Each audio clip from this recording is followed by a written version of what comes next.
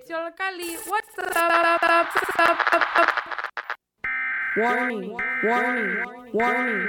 You are about to listen to facts, stories, interviews, gossip, and much more fascinating things that will be so stunning, there's a possibility that your mind will blow.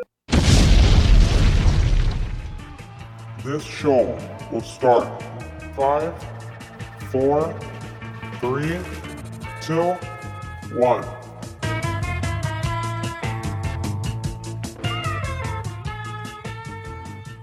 Hey guys, welcome to another edition of What's Up. My name is Adeline, and today I will be your host. In this show, I will be representing you and providing you with a lot of information about policing.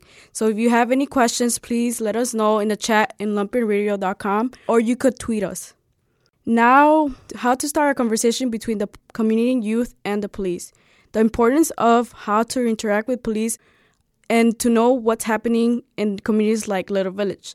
So for that, I've attended to several community meetings in Little Village led by Enlace, which is part of GAPA.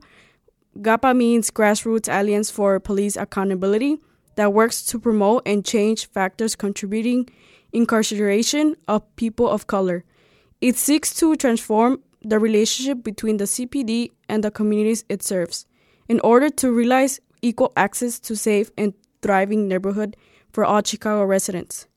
So for the past 2 months, I've collected information from the meetings and interviewed active members of the community in Little Village, from parents to ceasefire violence prevention, leaders like Maria Diaz, a parent and community server, and 2 members of the violence prevention, which is ceasefire, that I will refer to them as David and Jesse, also major from CGA, Youth and Family Services, and Amara, a former community organizer from Enlace Chicago and Community Engagement Project for Police Accountability.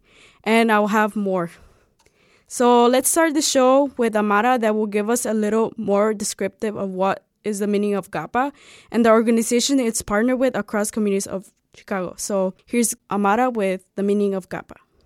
Yes, GAPA itself stands for the Grassroots Alliance for Police Accountability. It's a table of 12 different organizations that work around the issue of policing. More importantly, they're trying to figure out a strategy to have the community understand what police accountability looks like now and what it could look like with their input. So Enlace is part of that with a number of other organizations like Action Now, Communities United, Community Renewal Society, Inner City Muslim Action Network, or IMAN, One Northside, Southsiders Organized for Unity and Liberation, Southwest Organizing Project, Target Area Development Corporation, UCRO, which is United Congress of Community and Religious Organizations.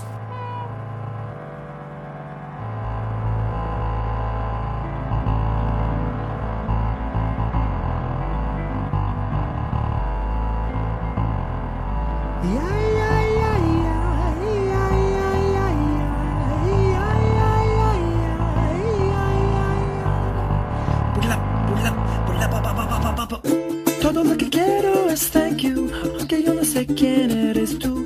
Tú me dejas change lanes cuando yo manejo in my car. Todo lo que quiero es thank you, aunque yo no sé quién eres tú. Tú me dejas change lanes cuando yo manejo in my car. Whoever you are, te quiero agradecer, quien quiera que seas. I wanna thank you, whoever you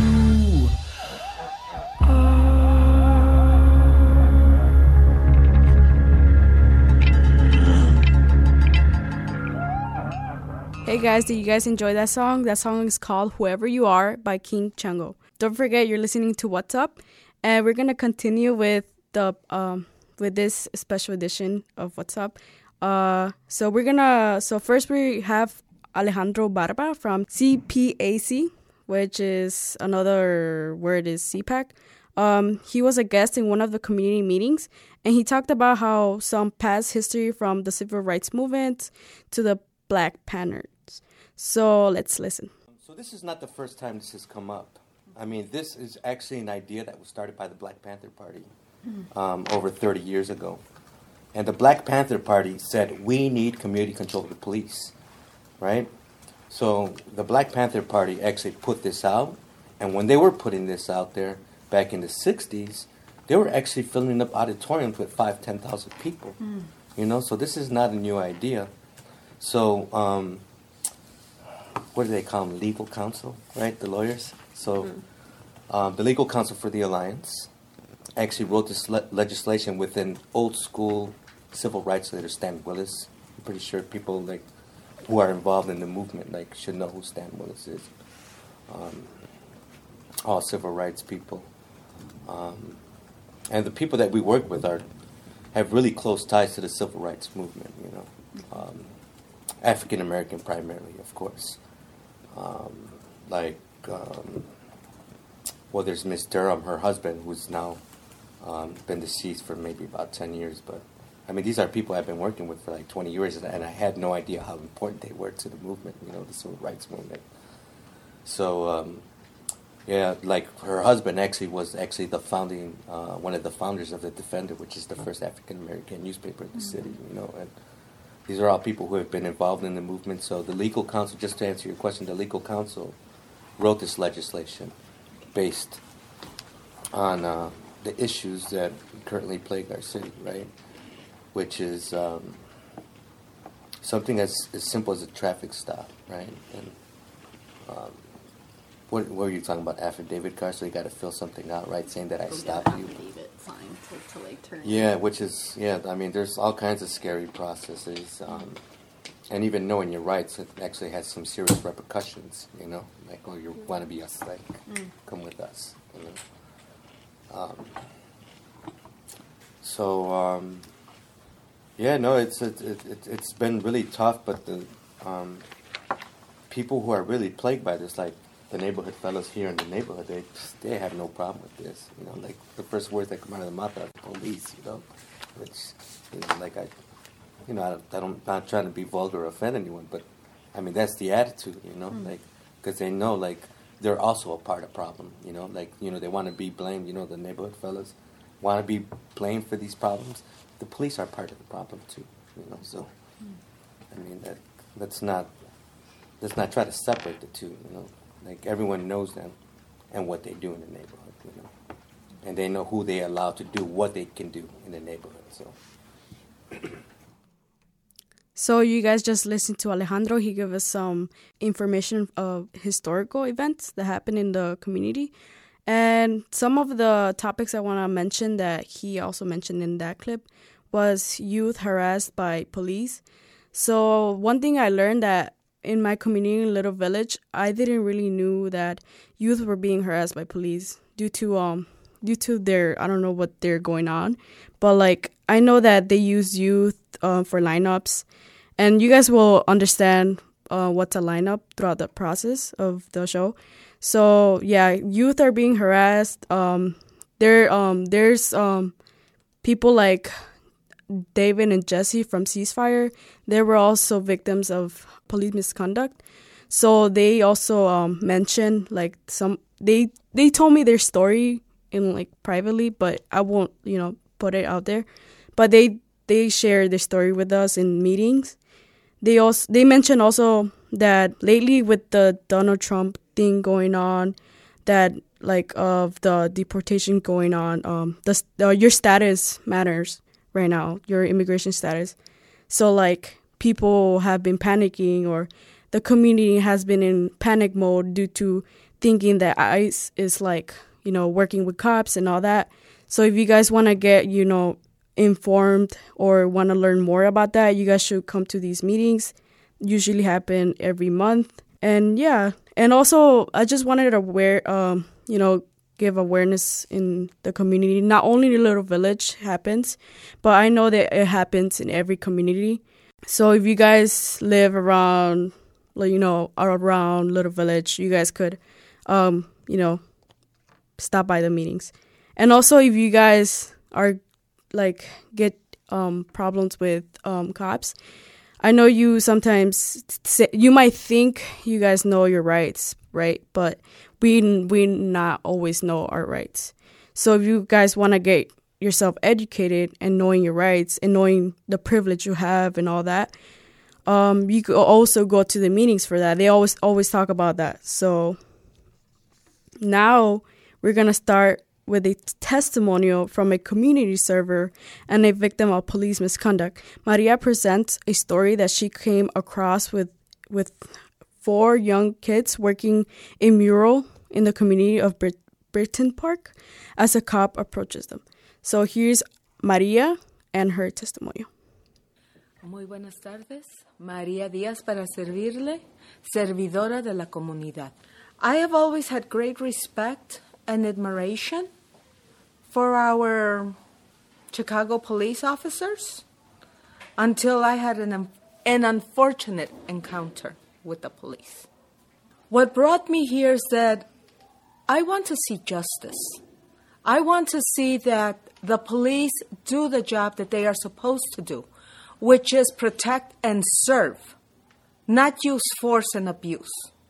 As I said earlier, I've always had great admiration and respect for the Chicago police, and there are many awesome officers on the force. Unfortunately, there are a few that spoil all the good that many have done. And when I talk about force and abuse, I'm talking about police officers that are not doing their best to protect and serve.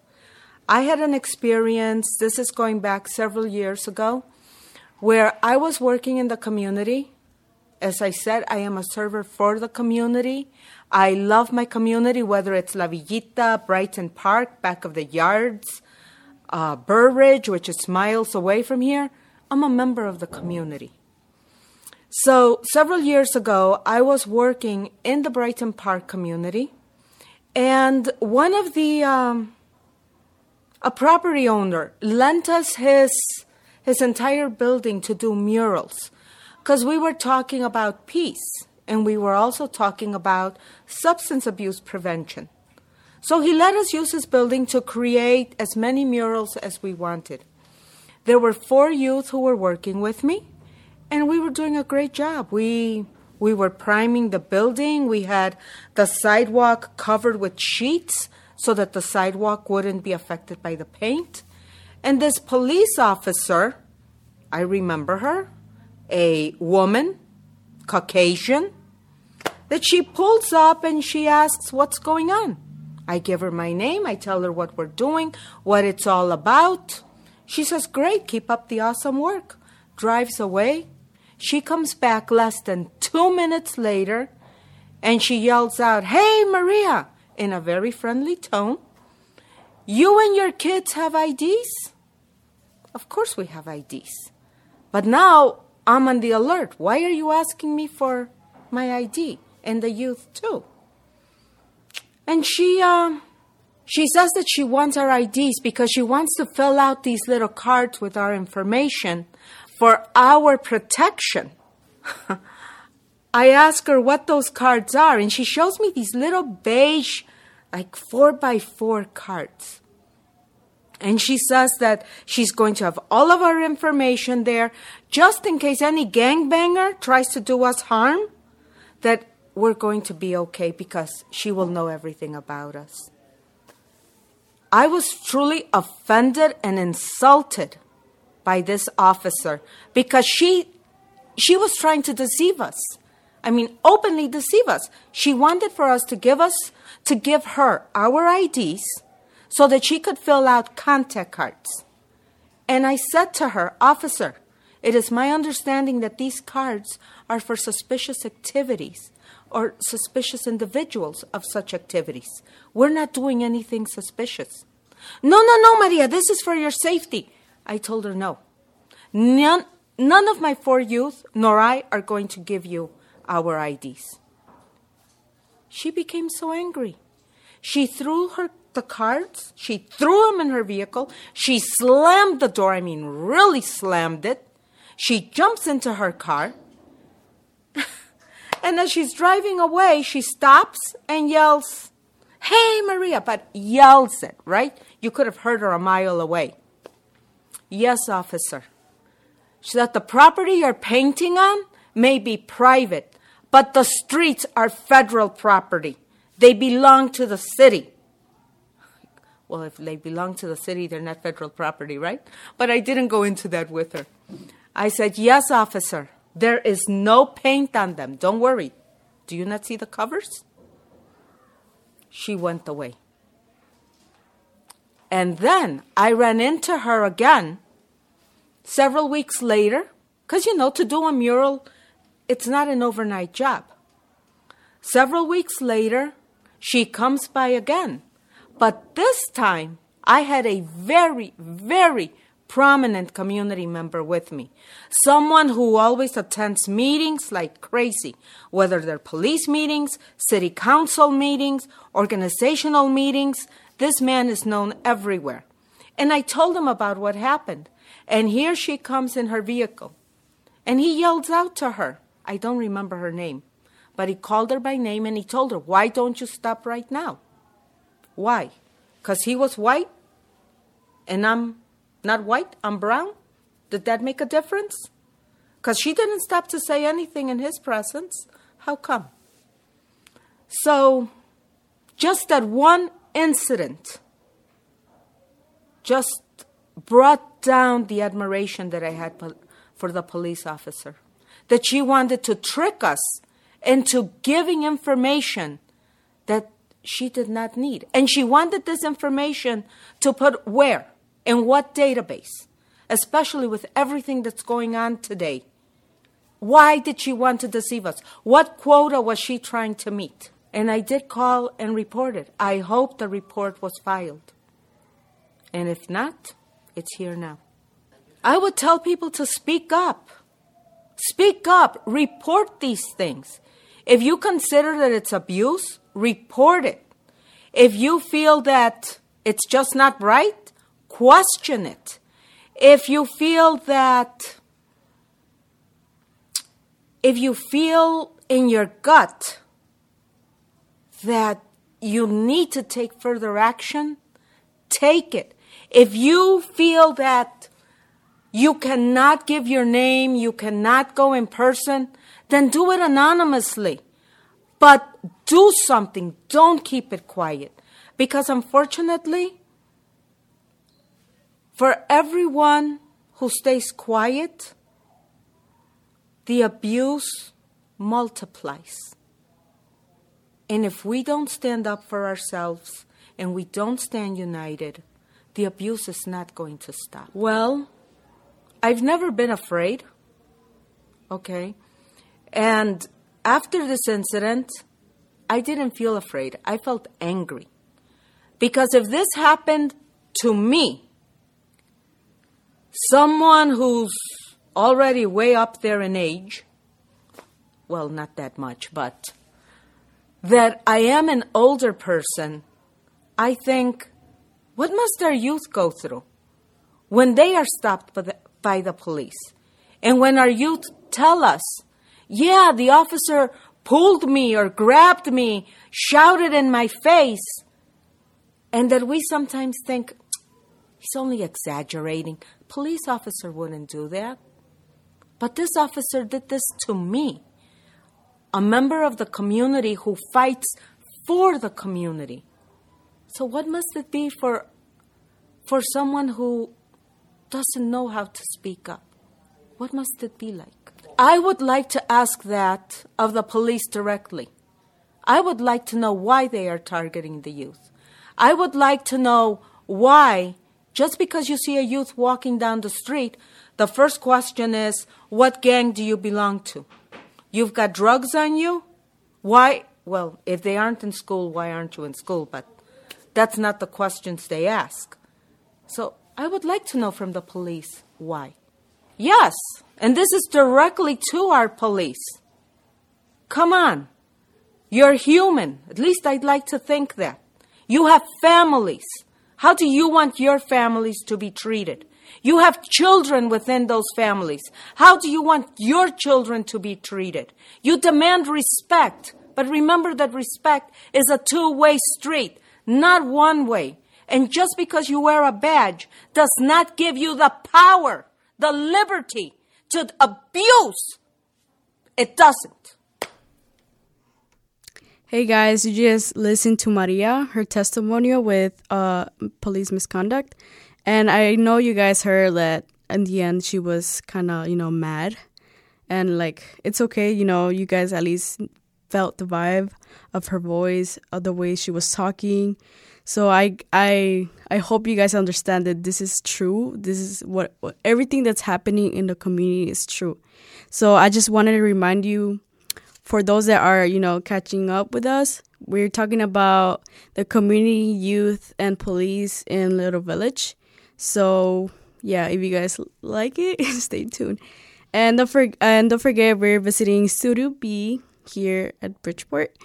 WLPN LP Chicago 105.5 FM Lumpen Radio. So now we're going to continue with some of the meetings I went and like the goal of the meetings.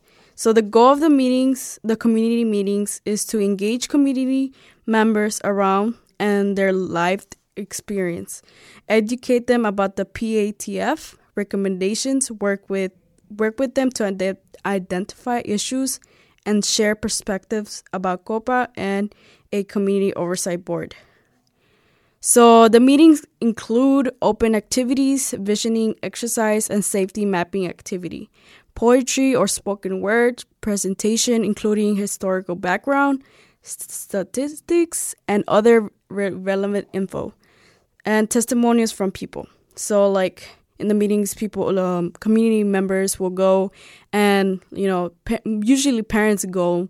I was the only youth there, and they will mention like their personal stories with what their kids been through with cops.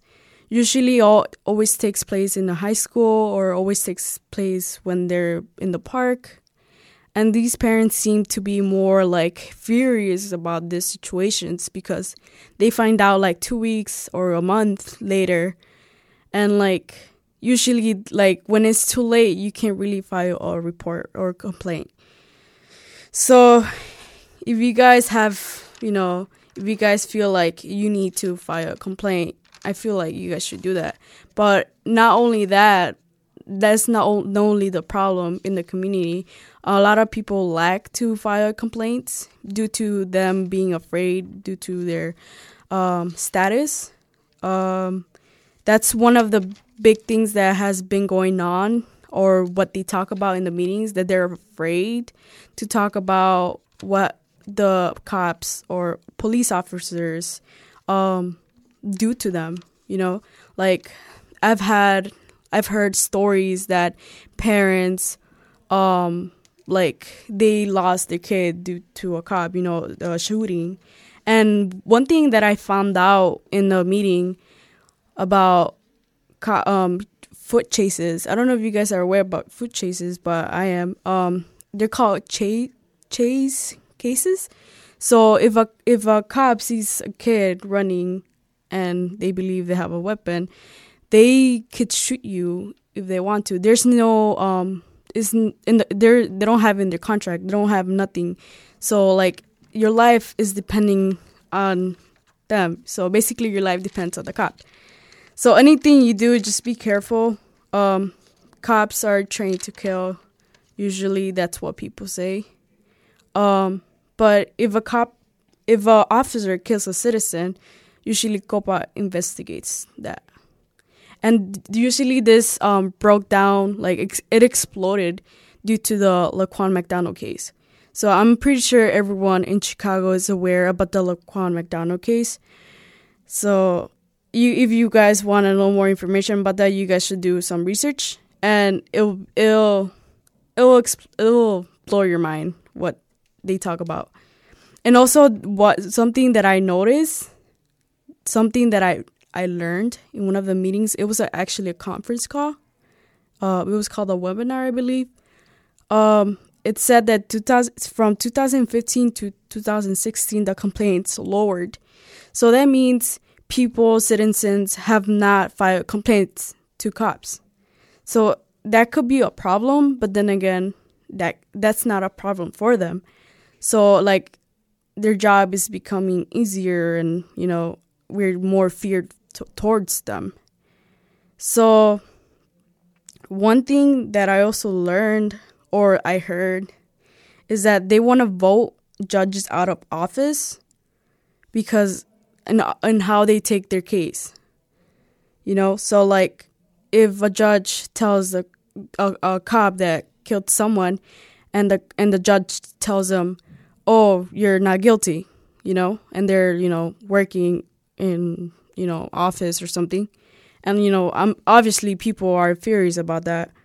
So they want to vote judges out, the ones that let go of the cops or officers. They also want to look at the training from, you know, officers. They want to look at the old officers' trainings to the new ones, to the recent ones.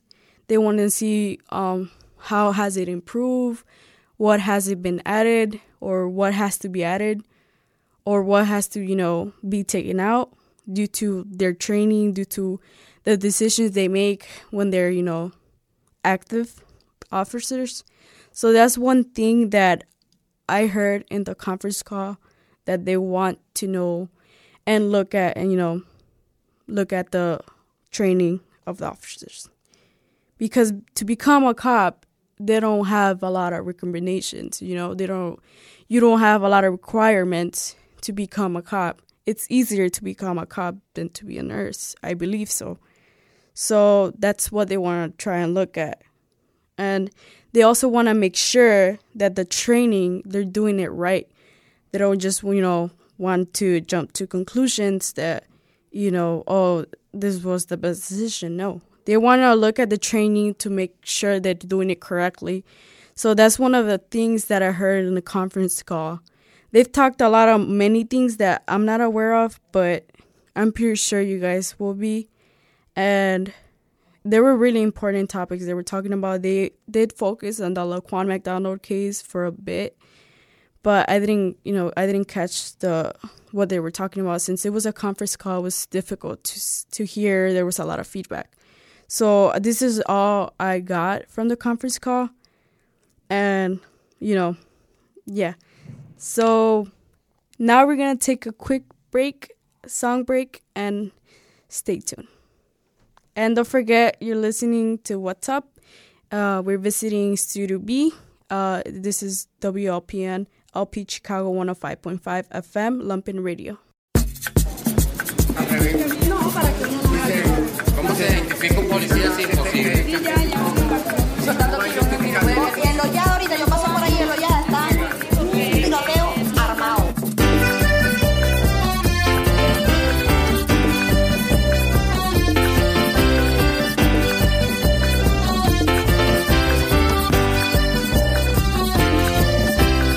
La ciudad se encierra a ver telenovelas, se levantan fortalezas, se prenden velas. Allá afuera los revólveres no respetan, plomo revienta y nadie se alarma más de la cuenta. Más de la cuenta.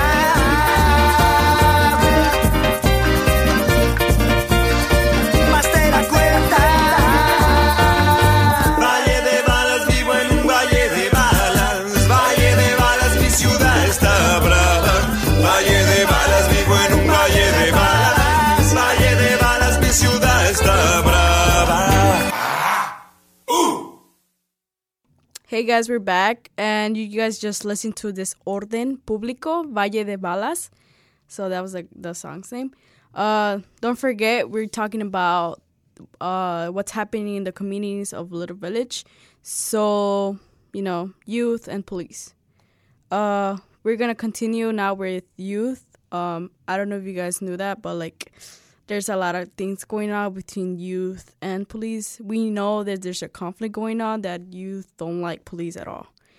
So to make, you know, so you guys could learn more and put your perspective on their, you know, on their point of view, you guys will understand throughout the process why youth don't like police. But I just want to also mention that it's not only youth, you know, like students that go to high school, or, you know, youth that are also, you know, gang involved. They're being harassed by cops. So cops are using youth that are gang active. to go to lineups or to do them favors, but sometimes it's not always like that. They also use youth to take them to opposite territories of their gangs. So which that creates violence, that creates more, you could say, war against gangs, and that creates more hatred towards cops, towards police. So to understand that, you guys gonna listen to some ceasefire violence prevention members, their mentors, their leaders.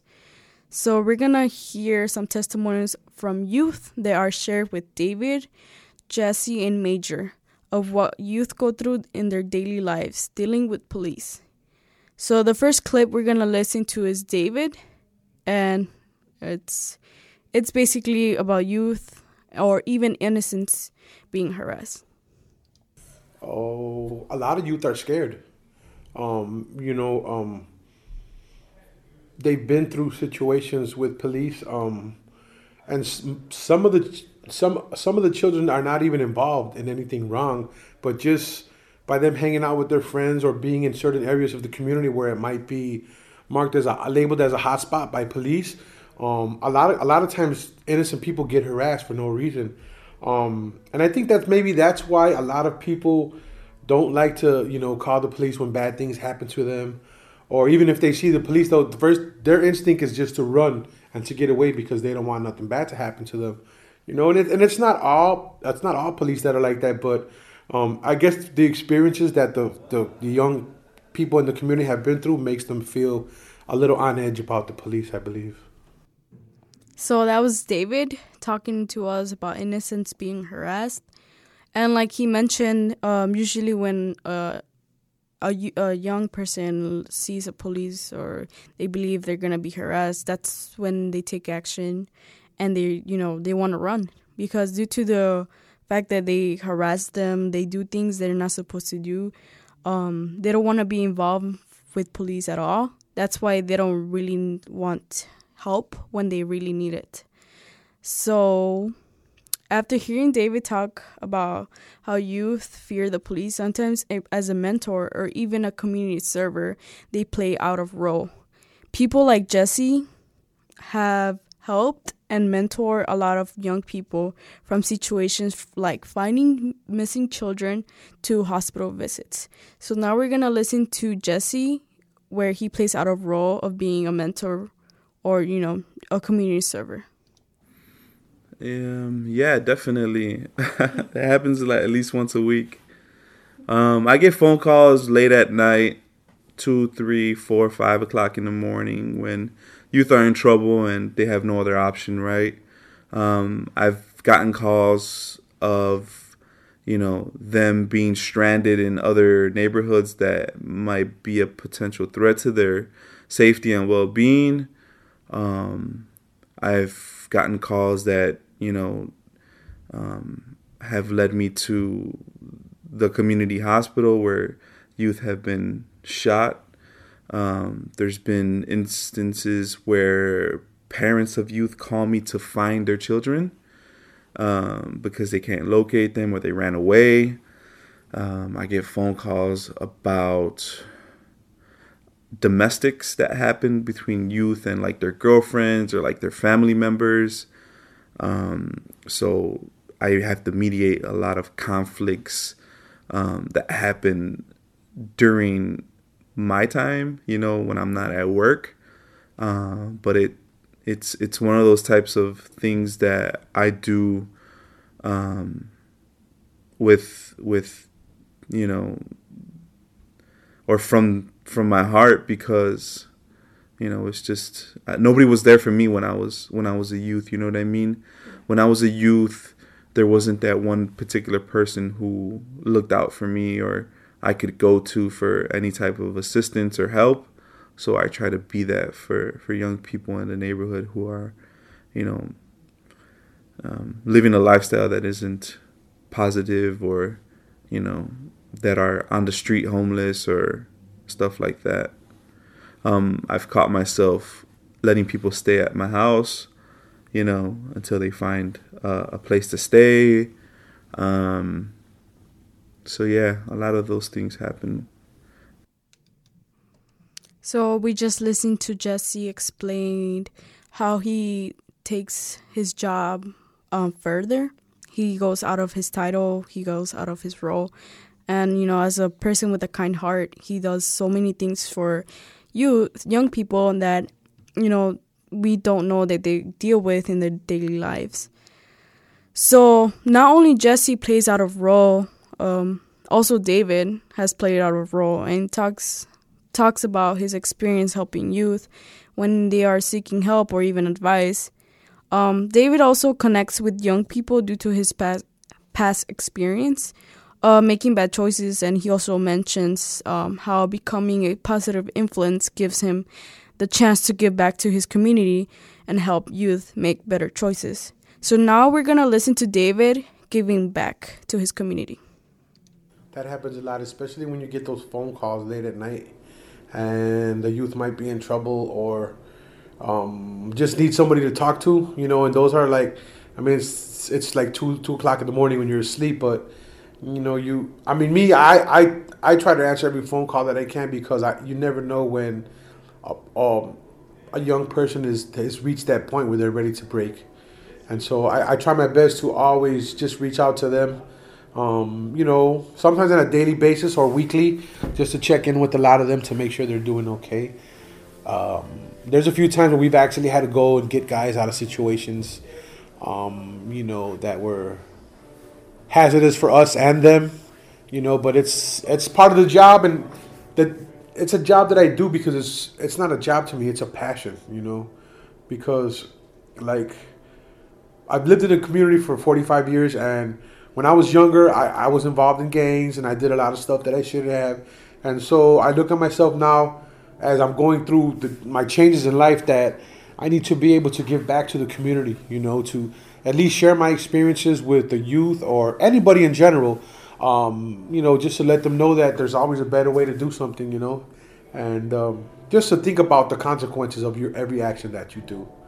That would be my main thing to tell people. Before you do something, think twice about it and think, is it really worth it, and think about the consequences that come with your actions. Because a lot of young people don't think about it. They just know what, I'm going to go ahead and do this and I'll deal with it later. And everything you do will follow you in life. That's what I've learned, So that was David talking about how he gives back to the community and how he helps youth when they need his help or when they need someone in need. Now we're going to talk about how David also challenges youth. So helping youth can be very difficult. We all know that. But especially to those that go through a lot, and keeping them to do proactive things becomes a challenge. So to convince the youth do proactive things, let's say like join a basketball league or even do anything to give back to the community, could be difficult to convince them. So David from Ceasefire mentions what are some challenging things about working and connecting with youth. So here's David challenging youth. Getting them to trust people. That's the biggest challenge, because like a lot of youth have been through so much things already in a short period of time in their life that trust is a real key issue with them, And so like sometimes we have people that are not from the community try to come and help us do the work that we do, and the kids will shy away from them because they don't look at them as people who grew up in the neighborhood or have been through similar situations. So it's hard to try to break the shell a little bit, but eventually, if given the right opportunities, everybody sort of opens up, The more comfortable they are, then the more they'll express to you. The best way I would say to help out our youth is to guide them in the right direction, keep them enrolled in school, put them in sports activities, any sort of after-school activities that help them, tutoring, arts and crafts programs, music, dance, whatever the case may be. Positive activities will keep them busy and will keep them in the right direction. So now we just listened to David, how he said that doing positive things with youth make them think positive and do more positive things, and not make them go to the wrong path. So that was David talking about youth. So we are aware that David and Jesse aren't the only ones that work with youth. I know a lot of people do, but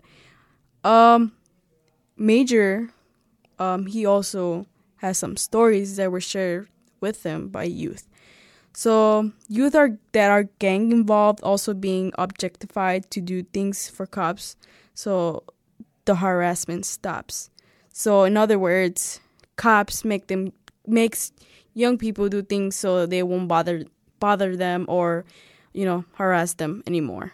So we're gonna listen to Major, some youth gang stories. Being falsely accused, being brutalized, being beat up, being taken to opposition and dropped off in neighborhoods, being coerced, tricked. Sometimes not even that. Sometimes just asking them to stand in the lineup. Yeah, so let's say a young man he's outside with his friends. Police car rolls up, and police officer knows him, has a relationship with that young man, and says, "Hey, would you sit in stand in a lineup?" Oh yeah, sure. Then those guys, they'll take him in the car, put him in a lineup, and then have them participate. Right? They're not chosen, but it's like, why those guys? Why are you choosing that youth? Why not a youth that's not gang involved? And should we be putting our young people in lineups? There's something wrong with that. So, I mean, stories like that. Yeah, stories like that. So that was Major talking about some stories that you've had for him. I just wanted to remind you guys who Major is. Major is a CGA Youth and Family Services, also community engagement project for police accountability. He's part of the Committee of Police Accountability. So now as we move on, I know as mentors and people with open hands, have open hands to youth, they also believe that there's a chance to change the perspective for all teens to think positive towards police. Jesse's from Ceasefire, Violence Prevention. Jesse will tell us more how our community will look if police are more proactive with youth. So now we're going to listen to Jesse talking about proactive police. Unfortunately, we do have people who commit crimes, right? In a perfect world, we would have a community that has very little crime, and the police could focus more on serving the community rather than being punitive towards the community, right? Instead of writing tickets, they can be helping. They can help the community, with other issues, right? We have a lot of other issues that happen in the community that they can be helpful in. Let me give you an example. So when a child doesn't make it home because he's with his friends and his friends are influencing him to stay out late, and he might be getting influenced and going into the wrong path. There could be a police officer who can pick that child up or that teenager up and be like, yo, it doesn't have to be that way. You don't have to take that route, and you can make something of yourself and be an example to youth in our community rather than youth in our community viewing the police as negative.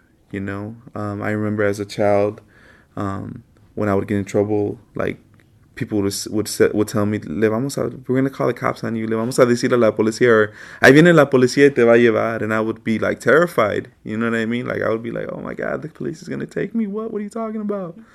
So, even as children, we are taught to not trust the police or that the police are bad.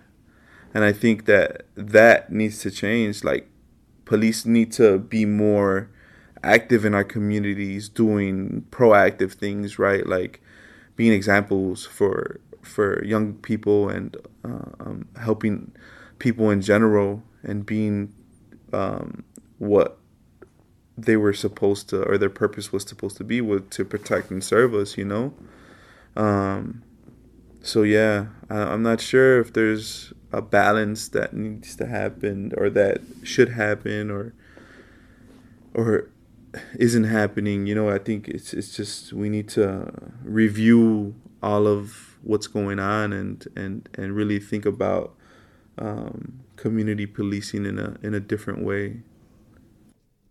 So that was Jesse talking about proactive police, and I do agree that as children we're taught that to be afraid about towards police, and some people believe that the relationship between a cop and a teen will never work together. And this is where David comes in, and he mentions that there's hope if communication is well established between a cop and a teen. So now we're gonna listen to David with communication with police and youth. I think that with some youth, it will just never happen, you know, like, and them being in contact with each other, or you know, having a mutual respect for each other because of the things that they've been through and the way they've been treated. But I do feel that I think that there has to be an open line of communication, and there has to be accountability for things that people do. And maybe once that is established, then I think maybe some of the youth will feel better about the relationship towards the police, right? But until that happens, you know, it's just gonna be like, it's gonna be a big separation, you know. I think it's all about accountability. You know, there's so many situations that happen where you hear in the news about people getting harassed, about people being shot, you know, for no reason at all, people being arrested and, you know, put up on charges that are not even true. And so until somebody takes the initiative to say, you know, within the police department, to say, hey, these things are wrong and we need to fix these problems, you know, from the inside, and then, you know, maybe people from the outside will look differently at that, you know. But to me, I think the main thing is just for them to be accountable for the wrong actions that some of them do. So that was David talking about how communication is key to have a well-established relationship between a cop and a teen. Like they mentioned earlier, David and Jesse mentioned earlier, that trust is one of the challenging things to gain from a teen, from a youth, working with youth. But like Jesse mentioned earlier about proactive police, is sometimes I believe that cop also has to get do more than, you know, just be a cop, to go out, to be out of their role, you know, like how Jesse and David are. And that's what I believe should leads to communication between a cop and a teen. And when youngsters decide to share with people like Major and Jesse and David, they open up and create a strong relationship. So communication is key. So that's how David, Jesse, and Major created a strong relationship with all these people, young people. David also talks more about his experience creating a relationship with youth. So now we're going to listen to David about his relationship with youth.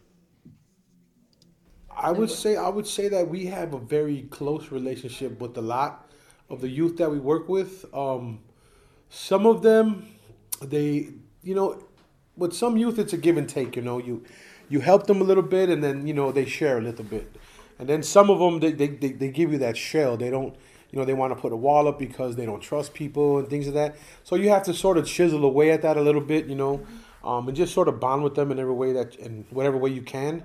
I would say that we have a great relationship with the youth that we work with, you know, and that's a good thing, you know, because our job is to try to steer people that are misguided in the right direction.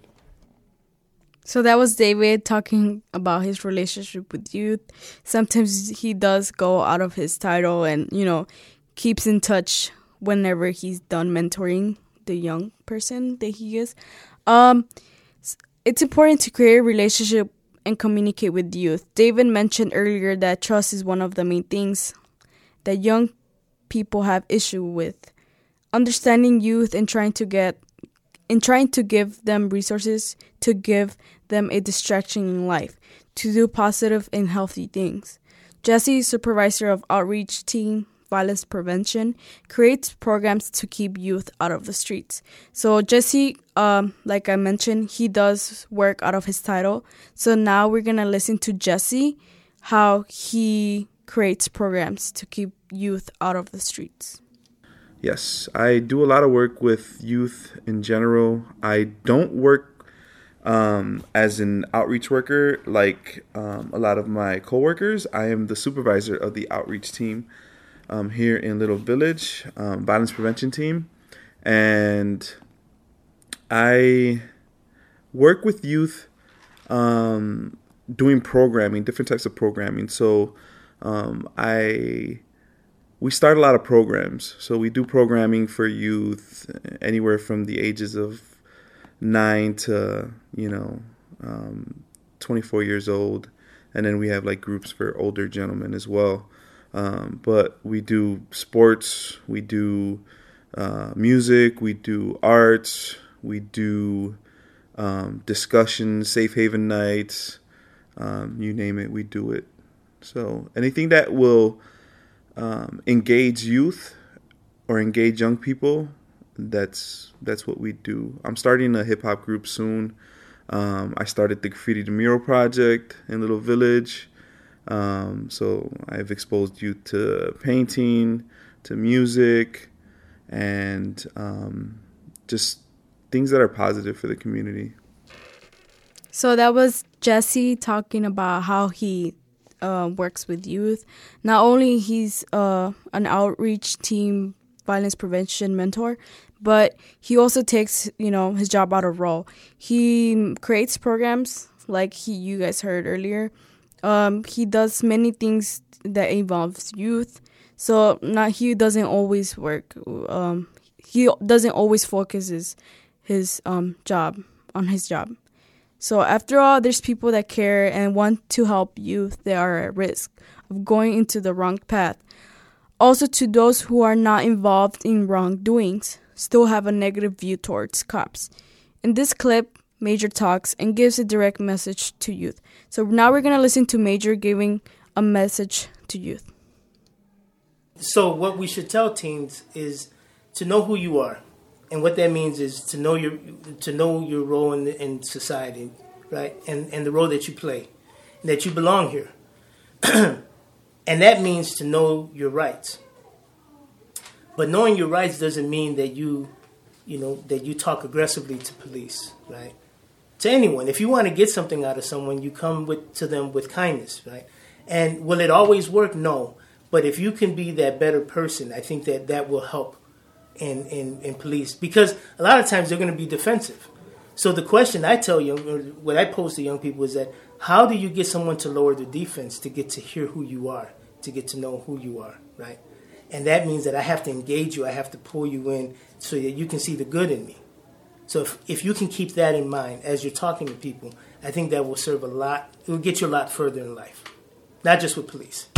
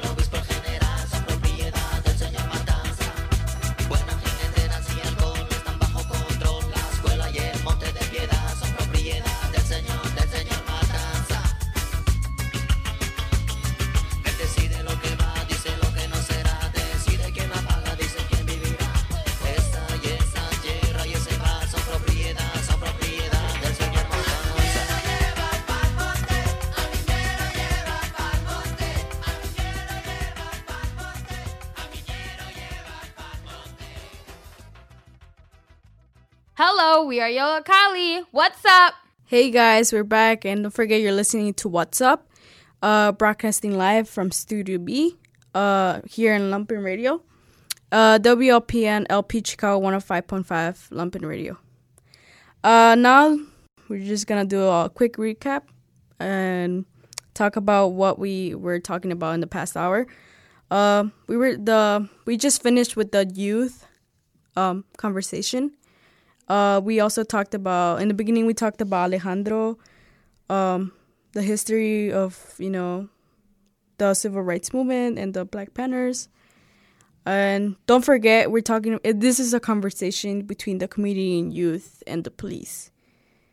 So if you guys have any questions, you guys could tweet us or join the Lumpen Radio chat, which is in lumpenradio.com. So now we're going to continue with Alejandro. We're visiting back to the meeting that Alejandro spoke. He gives a small reflection on how it's difficult for youth to engage in this type of community meetings due to what they go through in their daily lives or daily routines. So now we're going to listen to Alejandro, community engagement. And there is a lot of fear in Little Village because of the repercussions of like police brutality, police violence in this neighborhood. There are some who have been interested, and it's actually really been the youth.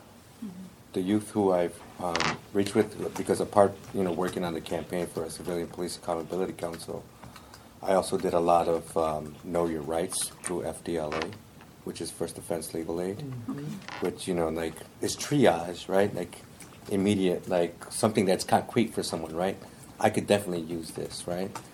But, what I try to get them to understand, though, is, how can we stop this racial profiling, the setups, the brutality, that's the real question, you could know your rights all day, but, how do we stop it, right? So it was the youth, most likely, that were more engaged.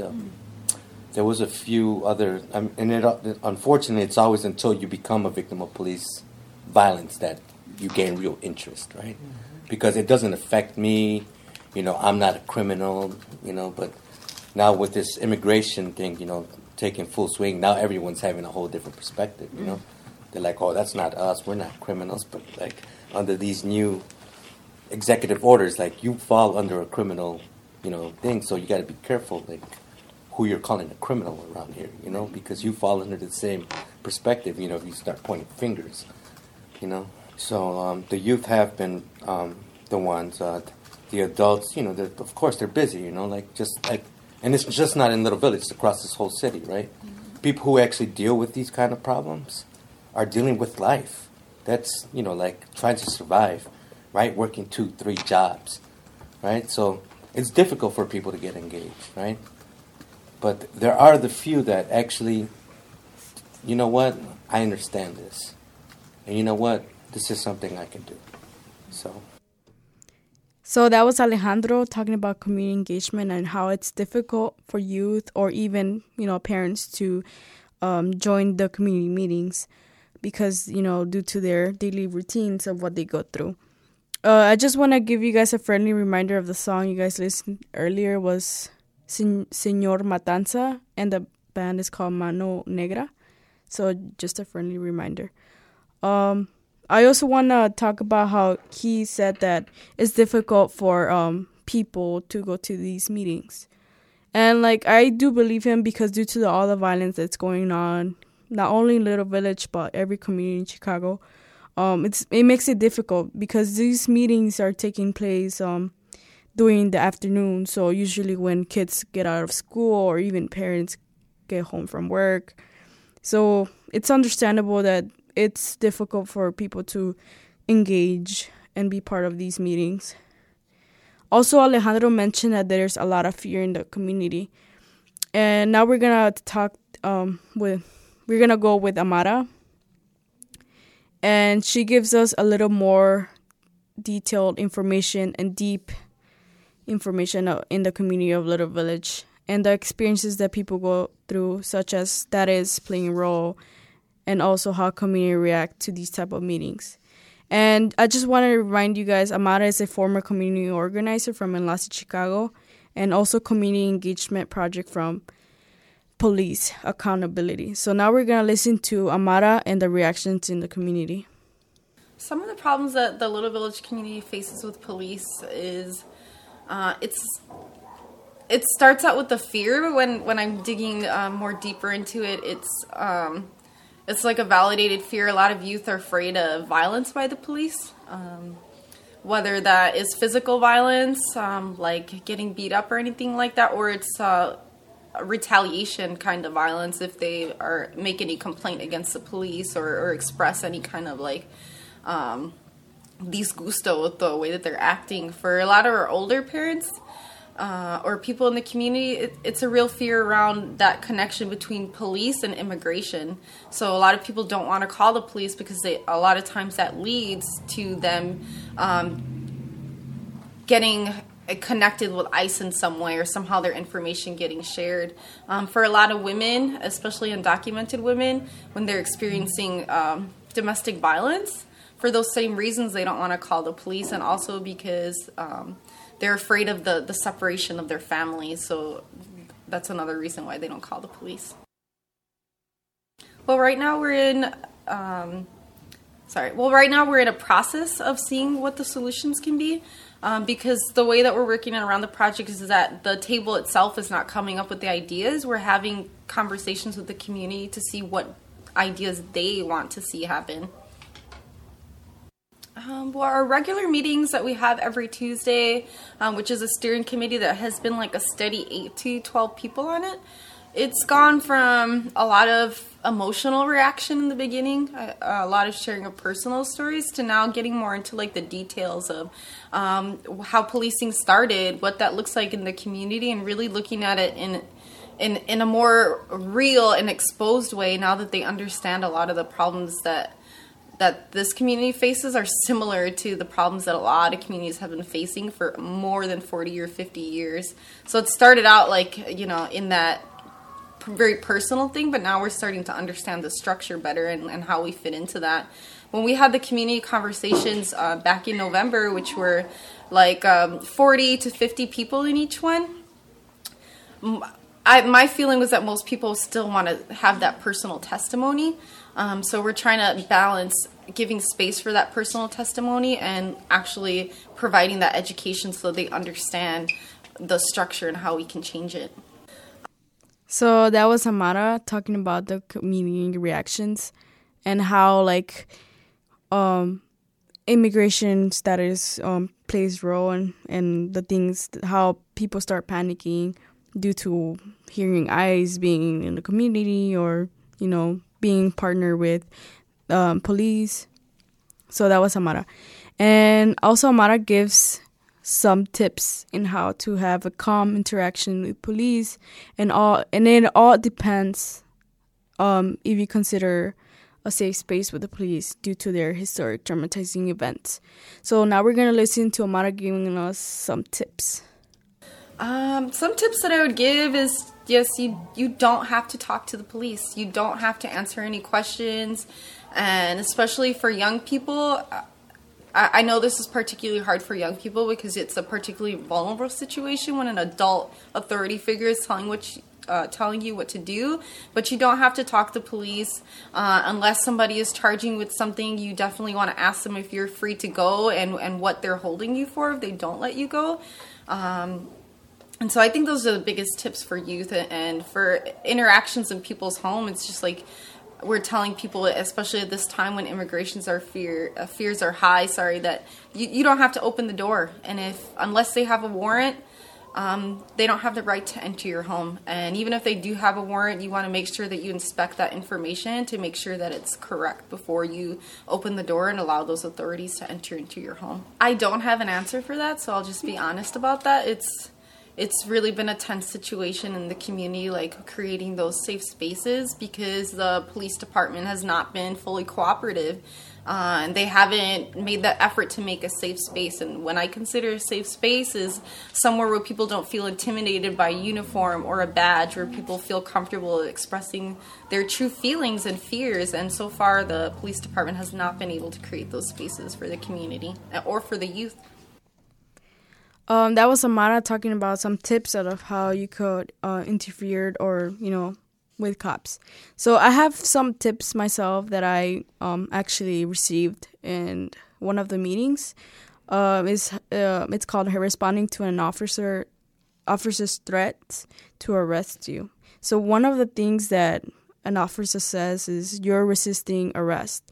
And the way you will be replying to them will be, no, we're not. No one here is using or threatening to use physical force against any officer here, nor are we creating any substantial risk of causing physical injury. And the key words will be physical force and substantial risk.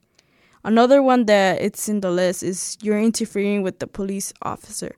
And the way you will be replying to them will be, no, we're not. We are not interrupting, hindering, or intimidating you. We are not threatening you, any officer's safety. All we are doing is legally observing you and recording your actions. And the keywords will be intimidating, interrupting, and hindering. And another one that I personally like is you're committing a disorderly conduct. And the way you will reply will be, no, we're not. We are not refusing any order to disperse. We are stepping away as you requested. We're not in your way. And we're not obstructing public safety. We are standing a safe distance away. And the keywords will be refusal, order to disperse, and safe distance. So now continuing with the police community youth conversation. Now we're gonna have a talk with Jesse. Also, Jesse, who is a violence prevention mentor from Ceasefire. Jesse also informs us in how police have been positive when it gets to community events like a peace march or anything that involves a big crowd in the community. He mentions how his work sometimes is involved with the police. So here's Jesse talks about how his work is involved with the police.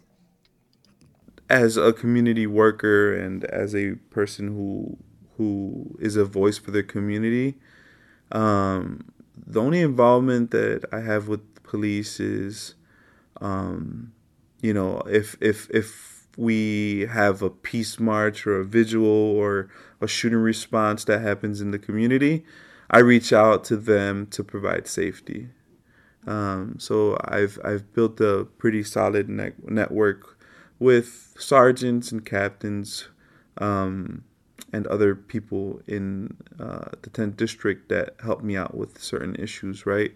If I need security for a peace march, I'll reach out and, let them know that if I can have a special attention because I'm going to have community members with me marching for peace or for an issue that happens in the community. And if I have a prayer vigil and a young man who's been shot and killed that was gang involved, I would definitely call the police for safety as well. Just for the simple fact that there might be more retaliation happening and we might be targets as well. So let them know that their presence is needed and that, if they can come out and help us out a little bit. So you guys just listen to Jesse and how his work is involved with the police. And continuing with this conversation, as we all know, being a police officer doesn't really have a lot of requirements. It has become an issue to the community residents. In this case, Jesse believes that the Chicago Police Department should make certain changes in order to have a good relationship with the police. So here's Jesse aim to change. In the police department, I think transparency and more officers who are equipped to handle different situations that they would handle differently, right? So if I have if they get a call from a mentally ill person acting violent or anything like that, you send the right officers who can, talk to the person who's being violent and disarm them without any violence. That would be one of the ways that that I would see that would be ideal, right? So just training more officers on issues, and I think there needs to be more qualifications for an officer or somebody who's looking to be an officer. Like all you need is a GED to be an officer, but you're dealing with people, you know what I mean? And you kind of have to take that health worker approach to working with people, you know what I mean? Like an MSW would be ideal for a police officer, you know what I mean? So I don't know.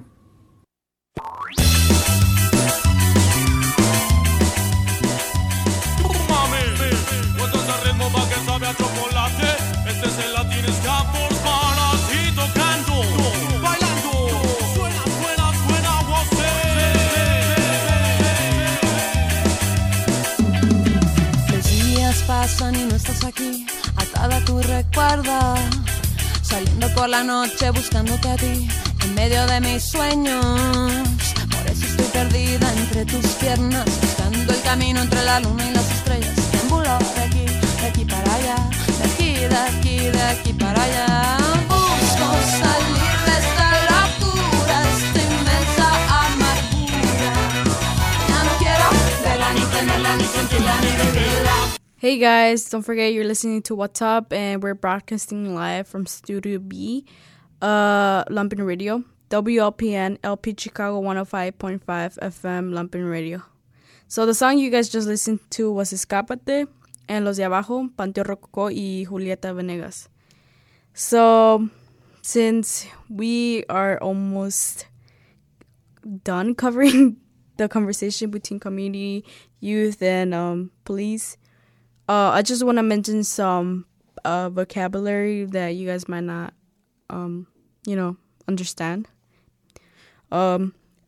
IPRA, which means is Independent Police Review Authority. And the meaning of this word is an independent civilian agency that investigates the most serious complaints against officers. So a lot of people think IPRA is like COPA now. COPA is the ones that take the complaints, the files from people that they investigate. So that's what the meaning of COPA is. And I also want to mention a personal vocabulary word that I learned from Jesse. He's a mentor and leader from Violence Prevention and Outreach Team from Ceasefire. One of the words that he said that I remember that I was in a meeting in November in last year. He mentioned, he asked us what a pan dulce is. And typical people from the neighborhood will say, oh, it's like, bread.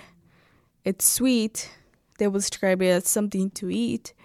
But for him, a pan dulce is, since he was a victim of police harassment and misconduct and, abuse, he said that pan dulce for him means when a cop takes you a private place. For instance, for him, a cop took him behind a train tracks and, forced them to get information out of him.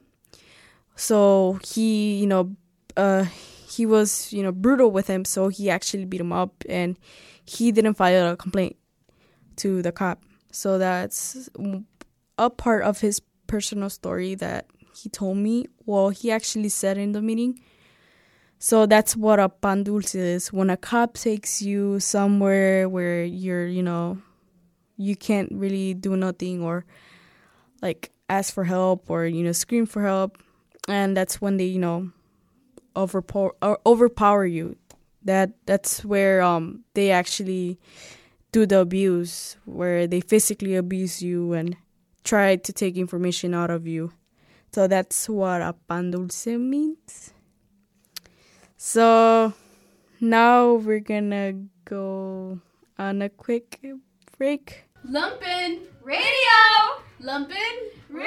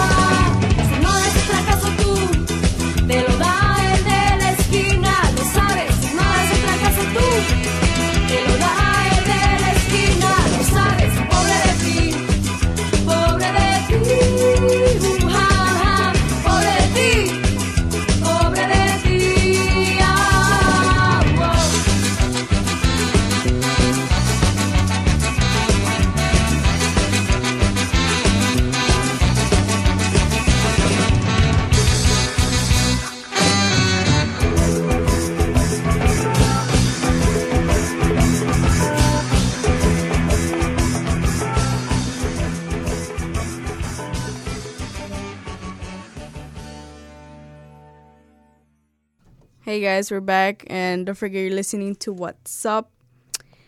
And I just want to do a quick recap before we leave. I just wanted to inform or let everyone know what we talked about today in What's Up. It was a conversation between community, youth, and police. So it was a really long conversation. And it was the importance of how to interact with police and to know what's happening in communities like Little Village. So this is not only happening in Little Village, it's happening everywhere nationwide. So we just, focused in the community of Little Village to, have a closer look of what is actually happening, how everything looks. So some of the people that you guys heard throughout the conversation was Amara. She's a former community organizer from Enlace, Chicago, and community engagement project for police accountability. Also, you guys heard Alejandro. He's from CPAC, and he's a community member and also a victim of police misconduct and harassment. You also guys heard Maria Diaz. She was a testimonial from earlier, the past hour. She was a victim, and she is a community server. You guys listened to Major. He's CGA, Youth and Family Services. Also, a community engagement project for police accountability. And, of course, you guys listened to Jesse. He gave us a lot of information and a lot of, what he feels about this topic and the work he does with youth. Jesse is also from the outreach team, violence prevention. He works with Ceasefire. He's the supervisor. David, also from the outreach team, violence prevention, Ceasefire. You guys heard about, his relationship with youth, his, the communication that he has with youth, and even how he has, stories and between youth and police and all of that. So those were the people that talked today about the topic between the community, youth, and police. So if you guys have any questions or you guys want to learn more about these things going on in your communities, I suggestly will pay attention of what's going on in your community. We might all be busy. We all know, we heard it from Alejandro that we all have daily routines. We all go through something. We are busy.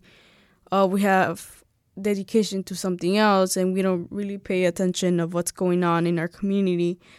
And I personally got involved in these meetings back in November of 2016 when I heard that there were police community meetings, and it got my attention because in the flyer it said that they want youth, and me being curious, I wanted to see if anyone was going to speak of what's going on, because I really don't know what's going on. Like, I didn't know that young people were being harassed by police officers. I know there's a conflict between them. I know there's a issue, like a problem going on between them, and I wasn't really aware of it. Like, I really didn't understand why young people, or they don't like police.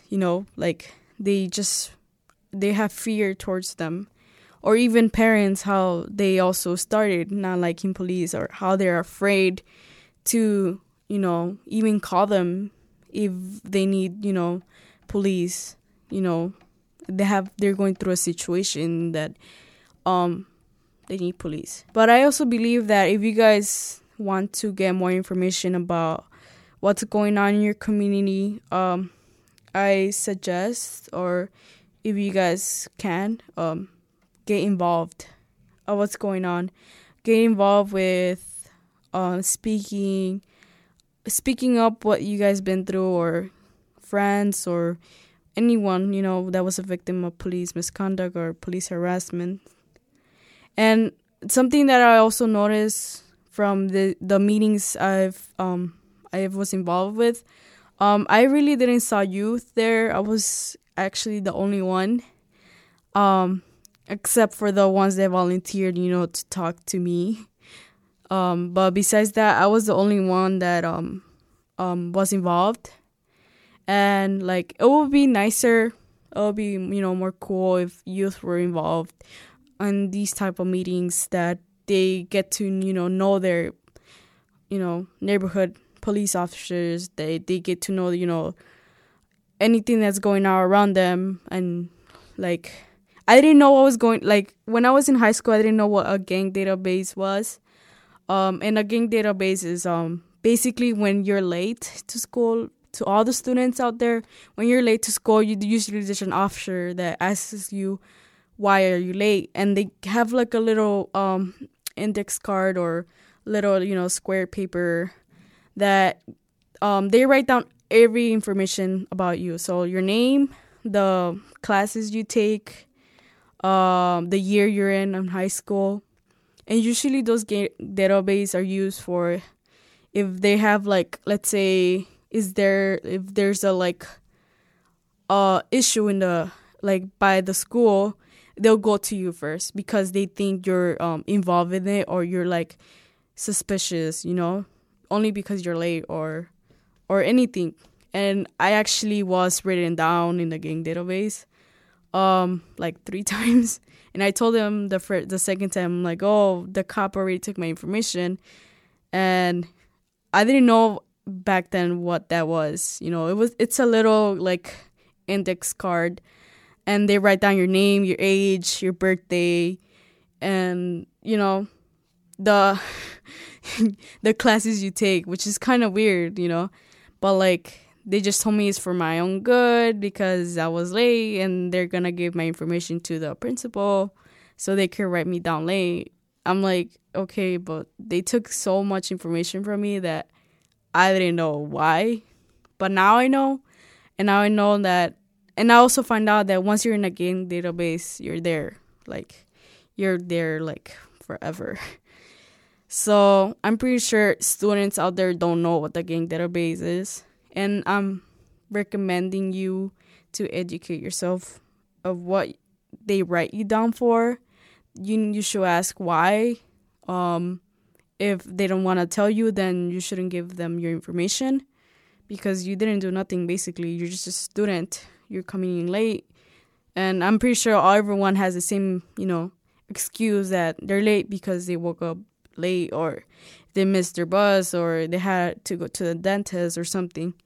So don't always give your information out to cops unless, you know, they have a warrant or they need, I don't know, if they have a warrant. Just as long as they have a warrant, give your information or ask them, like, you know, ask them why you need my information. So I just want to, you know, let youth know, you know, me as a young person, I want you guys to know that you guys might not even know what's going on in your community. And it's important to get to know your community. Not only don't let people, you know, let your community be seen as violent. There's a reason why it's violent. There's a reason why cops and teens don't get along. There's a reason for everything. So, and there's an answer for everything.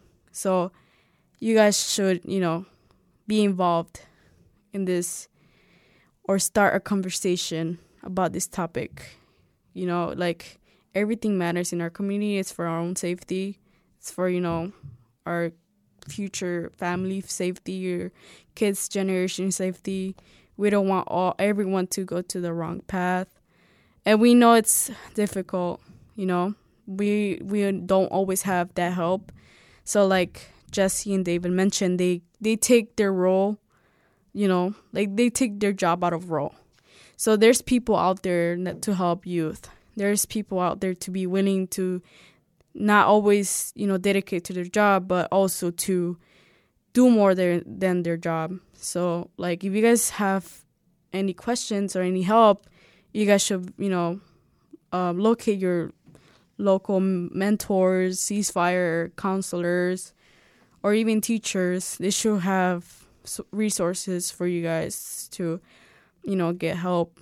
Because it's hard, you know, it's hard to live in a society where you're judged and you're being known for being a criminal or something, you know. So it's better to, you know, break stereotypes and, you know, prove everyone wrong. That you guys are not all the same. Like, you guys will not choose the same path. Everyone ends up differently, you know. They end up going to college or even being wanting a cop to change the perspective of being a cop. And I just want to end it with this, guys. And I hope you guys enjoy this conversation between cops, youth, and the community overall. And thank you guys for listening. My name is Adeline. And don't forget to tune in next week, Saturday, and What's Up here at Lumpen Radio. And don't forget, we're broadcasting live, Studio B, WLPN, LP, Chicago 105.5 FM.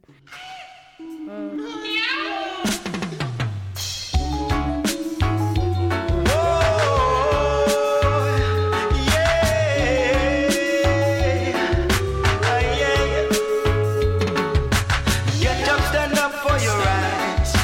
Get up, stand up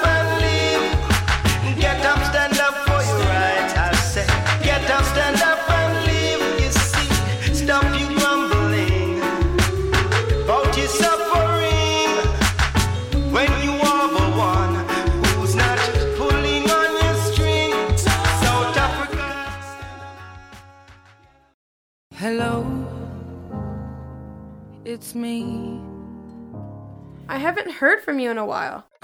I hope it's because you're listening and enjoying our amazing, outstanding, terrific, wonderful, inspiring, delightful, funny, breathtaking, amazing, astonishing, highly amazing production. If not, you should listen to our radio show, What's Up, again.